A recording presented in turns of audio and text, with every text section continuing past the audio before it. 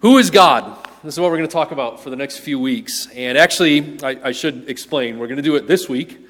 Then we're going to take a pause next week because we're going to have a family worship. We're going to do something special next week, invite you back for that. And then we're going to continue in this series. But what I want to do today is just kind of set the stage for what we're going to be talking about for several weeks after our family worship next week, and we get back into this in the month of November. And what I want to do is introduce you to, or more likely remind you of, some of the themes that we find in the book of Exodus. So we have been talking the last few weeks about how we read the Bible and how important it is to think about the way that we think about God and how our understanding of who God is, and I'm talking about His character, His heart, how that impacts the way that we read Scripture. And so what I'd like to do is collectively together take a journey through the book of Exodus. Exodus might not be the first place you go when you think about discovering God's love, but I believe that in the book of Exodus we do discover God's love. Throughout the first 5 books of the Bible, we are introduced to God through stories. Israel as a nation was introduced to God through the story of the Exodus. And so what we're going to do today is meet God through the story of the way Israel met God in the wilderness through the Exodus, if that makes sense. Okay, so journey with me, if you would, through this story. I want to thank Glenn because on Wednesday nights he's done an excellent job of leading us through a study of the book of Genesis, and that helps us get to where we are in the book of Exodus. And so the timing has been really great. And throughout the book of Genesis, we see the mighty providential hand of God at work through the descendants of Abraham. God had made Abraham a promise, and he intended to keep that promise. He had also told Abraham in Genesis chapter 15 that there would come a time in your future when your descendants would be living in a land that didn't belong to them under the heavy hand of an oppressive leadership. And that's what we find in the book of Exodus. And so God, through, again, His providential hand, takes Joseph, brings Joseph to Egypt, puts Joseph in a position of authority and power, and through Joseph brings Jacob and his other children to the land of Goshen in Egypt so that they might have all those blessings that they enjoy in that place. But then we get to the book of Exodus, and we open up that book, and in the first chapter we read about this is not Joseph's time any longer. And there's a new Pharaoh in charge of Egypt, and he doesn't remember his relationship with Joseph and his descendants. And so now the children of Israel have gone from being some of Pharaoh's favorite people to being hated by the Pharaoh in rule at that time. And he oppresses them, and he puts them into slavery, and they begin to cry out to God, and God hears their cry. And so we're introduced to the character of Moses. And through Moses, God is going to redeem His people, and He's going to introduce Himself to a new generation of Abraham's descendants. And I want to just kind of hopscotch through the book of Exodus this morning and remind you of a few things. Number one, in Exodus chapter 3 and verse 6, if you remember the story of the burning bush, God appears to Moses in this bush that is burning, but what's not happening? It's not burnt up, right? It's on fire, but it's not burning down. Something unusual is happening, and Moses sees it, and he goes closer, and then the voice of God cries out from the bush and says, "Remove your sandals, for the place you're standing is holy ground." And God begins to introduce Himself to Moses, and I would just draw your attention to this specific verse. In Exodus chapter 3 and verse 6, God said to Moses, "I am the God of your father, the God of Abraham, the God of Isaac, the God of Jacob." And Moses hid his face, for he was afraid to look at God. And I want you to think about that, because as God is introducing Himself to Moses, He recognizes what's at play in Moses' life. Moses was a Hebrew, but where was Moses raised? In Pharaoh's very household, right? And so he's an Egyptian, but he's a Hebrew at the same time, and he's got a passion for his Hebrew brothers as he sees their oppression. And so Moses is very much stuck between two worlds. And as God appears to Moses and begins to build a relationship with Moses and calls Moses to the work that He has in mind for him, he realizes that to Moses, He is the God of his fathers. But he's not necessarily Moses' God yet. That relationship is going to take some time. And we see that unfolding throughout this entire generation of Israelites. Not just Moses, but all of the Israelites that he is going to lead out of Egyptian bondage through the Sinai Peninsula and eventually up to the Promised Land. That entire generation, they knew of the God of their fathers, but was he their God at that time? Did they have an intimate relationship with him? Did they have a covenant relationship with him? Did they really know who he was other than these stories that they had inherited from previous generations? And then we get to Exodus chapter 14, skipping over really the whole story of the Exodus, and forgive me for doing that, but I hope you'll take some time to read it on your own. In the first few chapters of the book of Exodus, we see God now is going to use Moses as a spokesperson, and he tells Pharaoh to do what? Let my people go, right? And of course, God hardens Pharaoh's heart. Pharaoh is resistant to that call, and so what does God do to exert pressure on Pharaoh? But these 10 plagues, and it culminates with the worst of them all, where the firstborn of all of the Egyptians is killed in one night. And so that's finally the final blow for Pharaoh, and he releases the Israelites, and he tells Moses, take your people and go. And so God leads them through Moses out into the wilderness, and they get to the Red Sea. And now there's a great body of water between them and where they're going to go. And God tells Moses to have them camp in that spot. And he tells Moses something shocking. He says, I want you to stay here because I know what Pharaoh is about to do. He's about to change his mind. He's about to harden his heart yet again. He's about to get angry over the fact that he let Israel go, and he's going to pursue you. But I know all this is going to happen, and I'm going to let it happen because it's going to play right into my hand, because God is going to show Egypt who he is. And in showing Egypt who he is, he's going to show Israel who he is. But from Israel's perspective, this is a terrifying thing. They look up and they see Pharaoh and his approaching army, and they're terrified. Now, in spite of the fact that they had just watched God at work through these plagues, they're still terrified of who Pharaoh was and the danger and the threat and the power that he represented. And so this is what happens. In Exodus chapter 14, they see the threat of Pharaoh and his approaching army. They say to Moses, is it because there are no graves in Egypt that you have taken us away to die in the wilderness? And we're introduced to a theme that we find repeated throughout Exodus, that whenever the Israelites get scared in their present situation, they accuse Moses and ultimately God of bringing them in the wilderness, not to redeem them, but to kill them. Were there not enough grave sites in Egypt that you had to bring us out here so we could just die in the wilderness? This is the accusation they're making against Moses because of their fear. What have you done to us in bringing us out of Egypt? And then listen to what they say. Is this not what we said to you in Egypt? Leave us alone that we may serve the Egyptians, for it would have been better for us to serve the Egyptians than to die in the wilderness. They're so uncertain in this moment of who God really is that in their minds, he changed his mind. He brought him out here, but he's not going to finally defeat Pharaoh. Pharaoh's going to have the upper hand, and it would have been better just to stay as slaves than to taste God's redemptive power.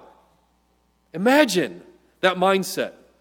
But this isn't the only time they give way to that fear. Like I said, this sets a precedent, and it begins a pattern that we see unfold over and over again in the Exodus story. Whenever they're overcome by their own fear, they blame God, they get angry at God, and they fail to trust in God. And it all begins right here.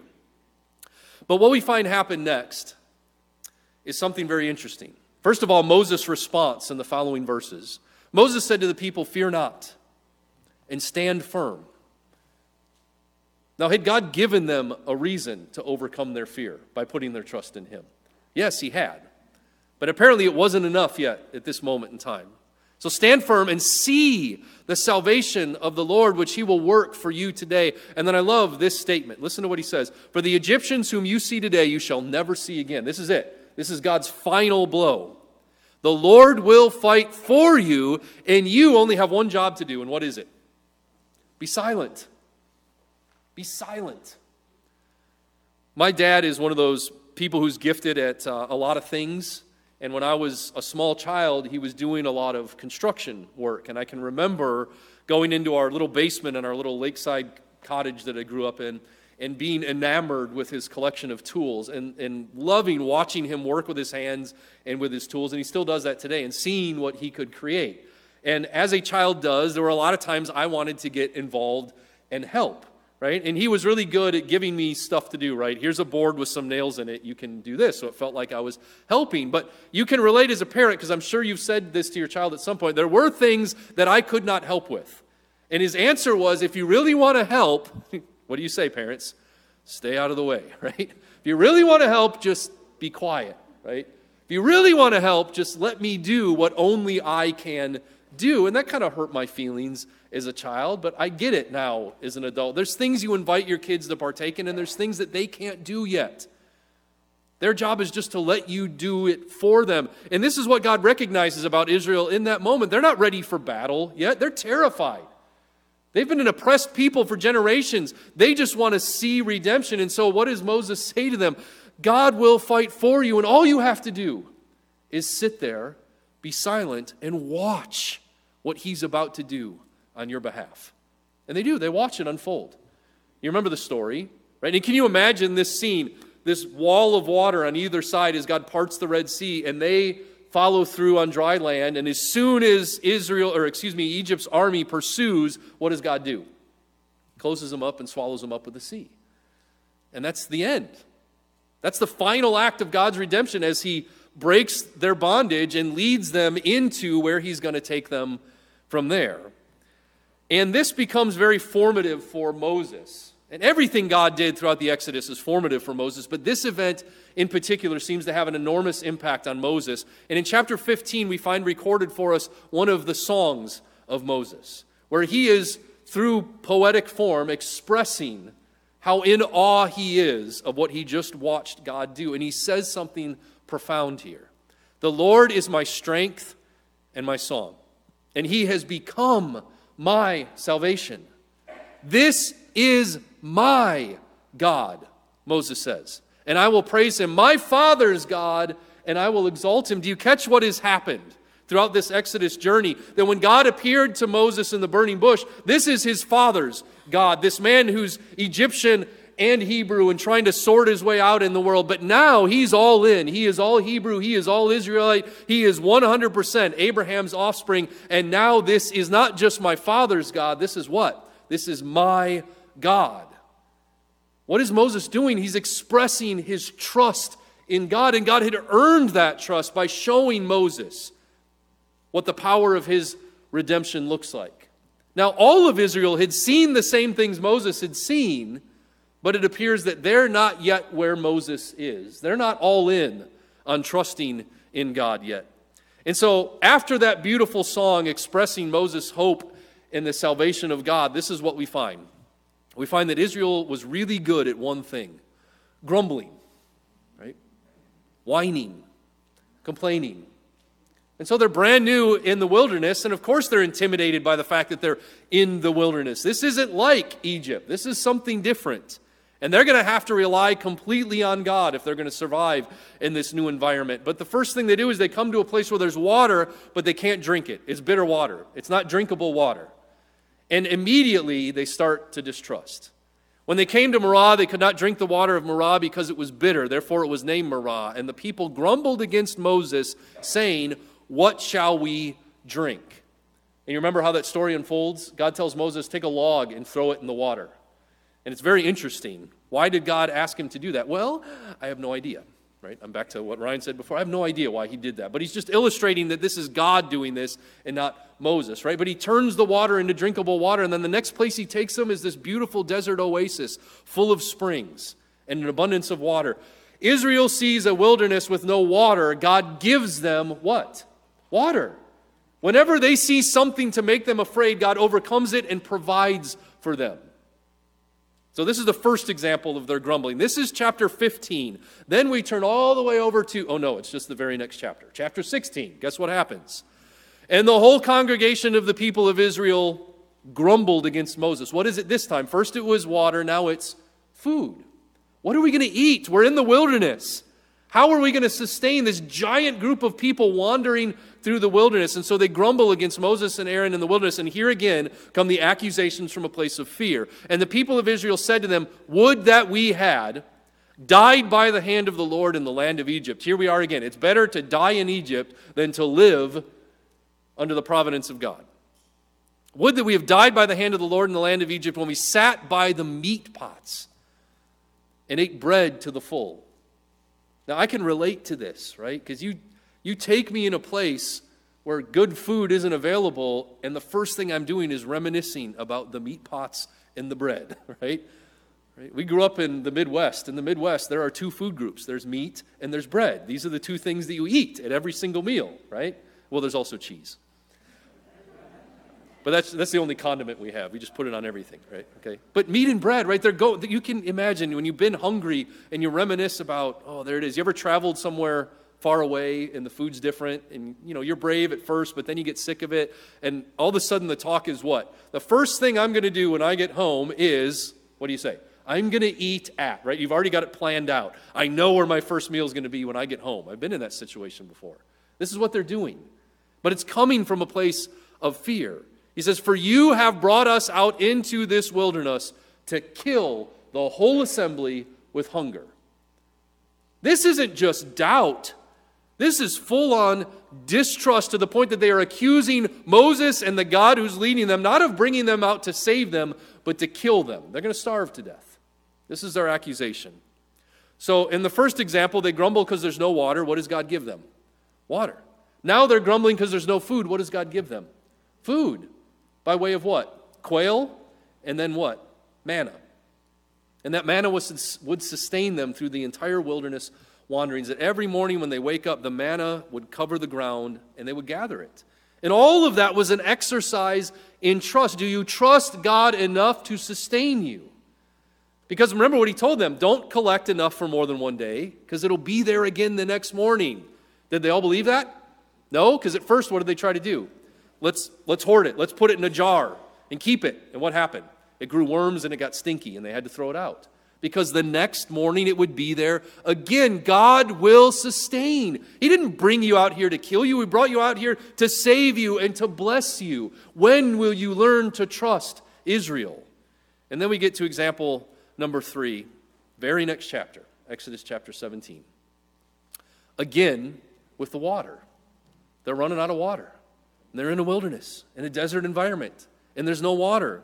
And you think they would have learned the lesson the first time, but they didn't. And so, why did you bring us up out of Egypt? To kill us and our children and our livestock with thirst. You notice a pattern here? They get cranky, they get scared, and the accusations start to flow. You brought us here to kill us. Again, God provides for them. This time, Moses takes his staff, and he taps the rock as God directed him, and water comes forth from this rock in the middle of the desert. God will provide. But at the very end of that passage, we find Israel ask this question, and it's shocking in its nature. Even after that, it says, we name this place because this is where Israel put God to the test, and this is the question they asked. Is the Lord among us or not? And you think, how could they ask that question?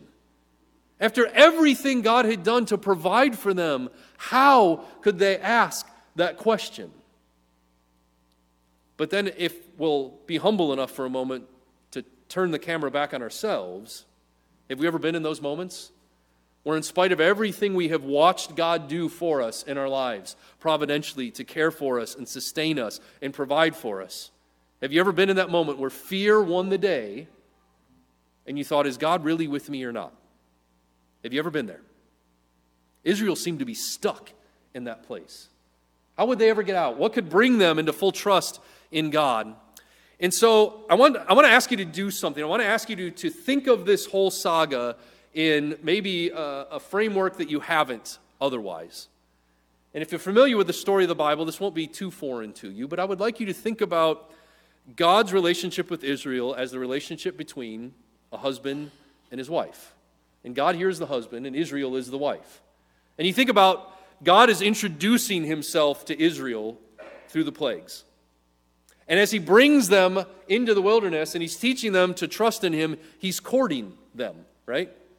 And now he's about to make a proposition. He's about to propose, as it were. And so you get to Exodus chapter 19, verses 4 through 6. God says this to Israel, brings them to the foot of Mount Sinai, where they're going to spend a long time. And he's preparing them now for the covenant that he's about to enter into with them, so that he's no longer just the God of their fathers, but their God too. After he has shown them unequivocally that he will provide for them, he says, you yourselves have seen what I did to the Egyptians, and how I bore you on eagle's wings and brought you to myself. Now therefore, if you will indeed obey my voice and keep my covenant, you shall be my treasured possession among all peoples. For all the earth is mine, and you shall be to me a kingdom of priests and a holy nation. These are the words that you shall speak to the people of Israel. So God gives his proposition to Moses, who then shares it with Israel. This is what God is proposing to his would-be bride. So Moses shares those words with Israel. It says, Moses came and called the elders of the people and set before them all these words that the Lord had commanded him. All the people answered together and said, listen, this is what all of Israel is saying boldly and confidently. All that the Lord has spoken, what? We will do. They said yes. God proposes and they say yes. And so this marriage is about to take place between God and his bride, the people of Israel. They've said yes to his proposition, and now they're going to go in and prepare themselves for the marriage ceremony, which is going to happen at the base of Mount Sinai. And so God calls Moses back up on the mountain, and this is where in chapter 20 we find out about the 10 commandments, right? This is God laying out his covenant terms with Israel. This is what it's going to look like if you're going to be my covenant people. And he shares all that with Moses, and then embedded in chapter 20, we read this. Now, when all the people saw the thunder and the flashes of lightning, this is what's happening while Moses is up on the mountain, and the sound of the trumpet and the mountain smoking, and we can't even imagine how intimidating that scene must have been, but they're watching all this. It says the people were afraid and they trembled. And they stood far off and they said to Moses, you speak to us, and we will listen. But do not let God speak to us, or else we'll die.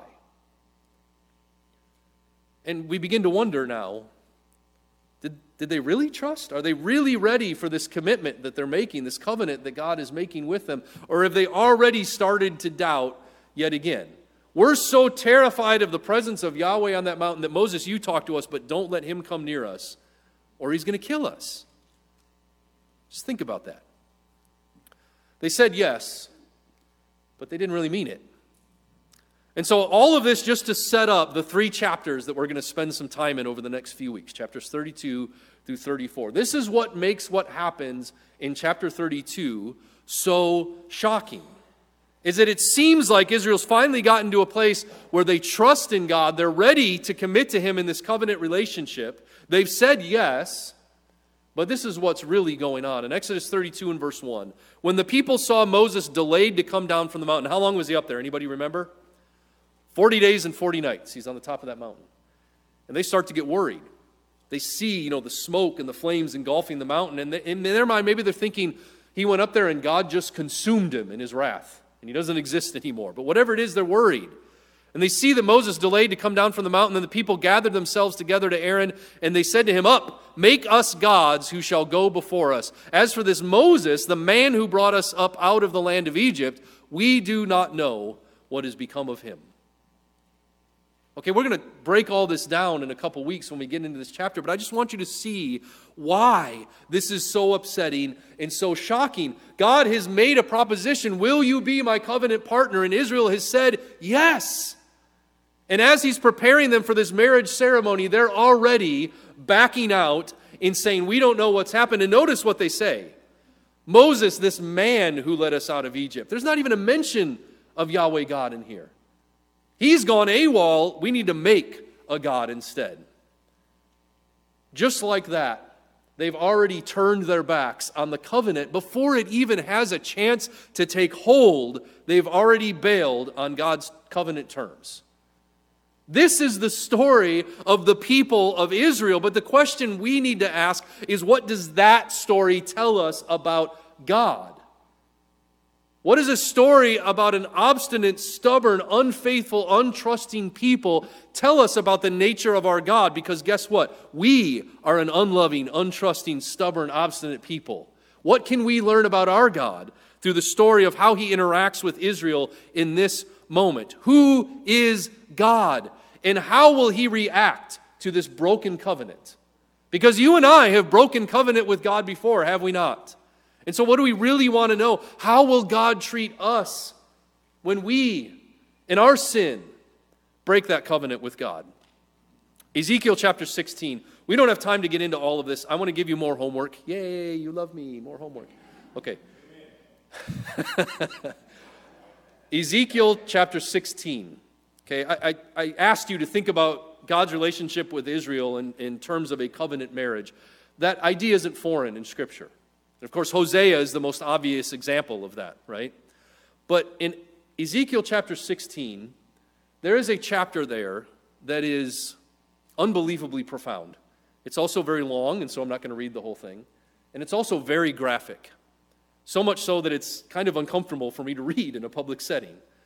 But God is running with this marriage analogy, and he says, when I found you, you were like a child who'd been discarded in the wilderness. And you were still in the blood of the birthing process. And I found you, and I cleaned you, and I helped you grow. And then I proposed to you, and then I took you as my bride, and then I consummated the marriage. And then I cleaned you again, and then I put jewelry on you, and I made you more beautiful than any other woman in the world. And in spite of all that, you acted like a prostitute. And you kept going after foreign men. And the language he uses gets crude and it gets crass to make his point. And he says, you know what? You're not even like a prostitute, because when prostitutes go about their business, they're getting paid for it. But you know what you did? You sought out relationships with other men, and you paid them for those relationships. And God is stunningly blunt with Israel in this chapter. And he's describing what we're seeing unfold in the book of Exodus, this constantly unfaithful people. But who will God be in light of his people's unfaithfulness? How will he react to broken covenant? And the way that passage ends is like this. For thus says the Lord God, I will deal with you as you have done. You who have despised the oath and breaking the covenant, yet I will remember my covenant with you in the days of your youth, and I will establish for you an everlasting covenant. This is what we discover about God's heart and the nature of the God that we serve. That when his covenant people break that covenant, God doesn't bail, God doesn't abandon, God pursues. If that covenant didn't work, I'll just make a better one. And that's exactly what we see unfold in Scripture. In Hebrews chapter 8, verses 6 through 12, and quoting from Jeremiah, the author of the book of Hebrews talks about how Jesus is the author of a new covenant. It's not a different covenant, it's a better covenant. And again, I would encourage you to read this passage in its entirety, verses 6 through 12, but he just says this, but as it is, Christ has obtained a ministry that is as much more excellent than the old, as the covenant he mediates is better, because it is enacted on better promises. When God's people are unfaithful to him in their covenant, he pursues them that much more. And he establishes a better covenant. Because God desires a relationship with his creation, and he will not give up on his pursuit of us. To what lengths will God go in order to bring us back into a covenant relationship with him? One last passage, and the lesson is yours. 1 John chapter 4, verses 7 through 10. Beloved, let us love one another, for love is from God. And whoever loves has been born of God and knows God. And anyone who does not love does not know God, because, 3 words, God is love. Twice in this passage, John says the same thing. I want this to sink in. God is love. This is not an adjective used to describe one of the characteristics of God. He does not say God is loving. God is love. This is the perfect way to describe the entirety of God. He is love. He's not sometimes loving and sometimes not. He is love. And then he says this, in this, the love of God was made manifest among us. This is how God showed that he is a God of love. That God sent his only Son into the world so that we might live through him. In this is love, not that we have loved God. The story of Israel and God is not a story about a people who loved God. It's a story of a God who loved his people. In spite of all the ways that they turned against him, he would not give up on that love. And so how does God prove his love? It's not by the fact that we reciprocate it. It's by the fact that he instigated it. This is how he proves that love to us once and for all, that we might live through him. This is love, not that we have loved God, but that he loved us and sent his Son to be the perfect sacrifice for our sins. To what lengths will God go in order to bring us back into covenant relationship with him? There's no limit to the lengths he will go. He will go so far that he will sacrifice his Son on our behalf in order to bring us back into covenant with him. This is the God that we serve. Who is God? He is a God who makes covenants with people. And he is a God who pursues those people he has made covenant with. God will not give up on us. When we are just like Israel, constantly being overcome by fear and expressing our distrust in God, when we are just like Israel, abandoning the covenant before it really has taken shape in our lives and transformed us into something new, how will he react to all that? We've already seen how he reacts to that. He sent his Son to die in order to bring us back to him. This is the God that we serve. And that God is pursuing you in your life right now. Listen to me. If you feel that separation between you and your Creator this morning, if you feel that distrust between you and your Redeemer this morning, understand one thing. He is pursuing you this morning. And he's doing it through the perfect sacrifice of his Son. Won't you trust in your Redeemer this morning? Won't you set fear aside and give yourself fully over to him and his will? He wants to care for you. He wants to provide for you. And he wants to bless you.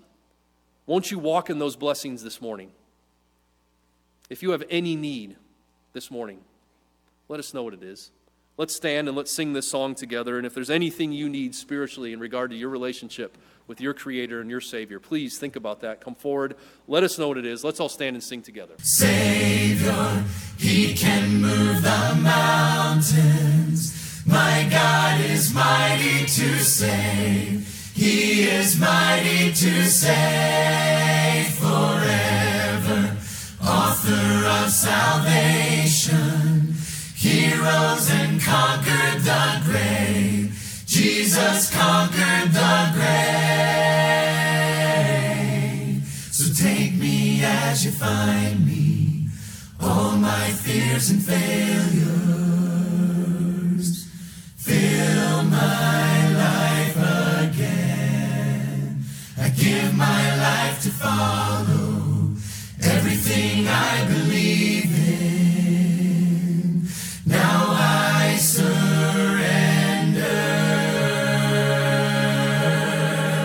Savior, he can move the mountains. My God is mighty to save. He is mighty to save forever. Author of salvation, he rose and conquered the grave.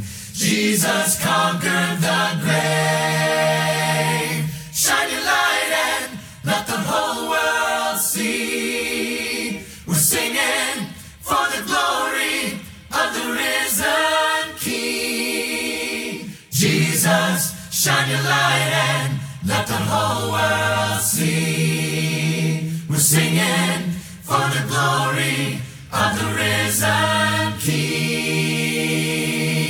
Savior, he can move the mountains. My God is mighty to save. He is mighty to save forever. Author of salvation. He rose and conquered the grave. Jesus conquered the grave. Savior, He can move the mountains. My God is mighty to save. He is mighty to save forever. Author of salvation. He rose and conquered the grave. Jesus conquered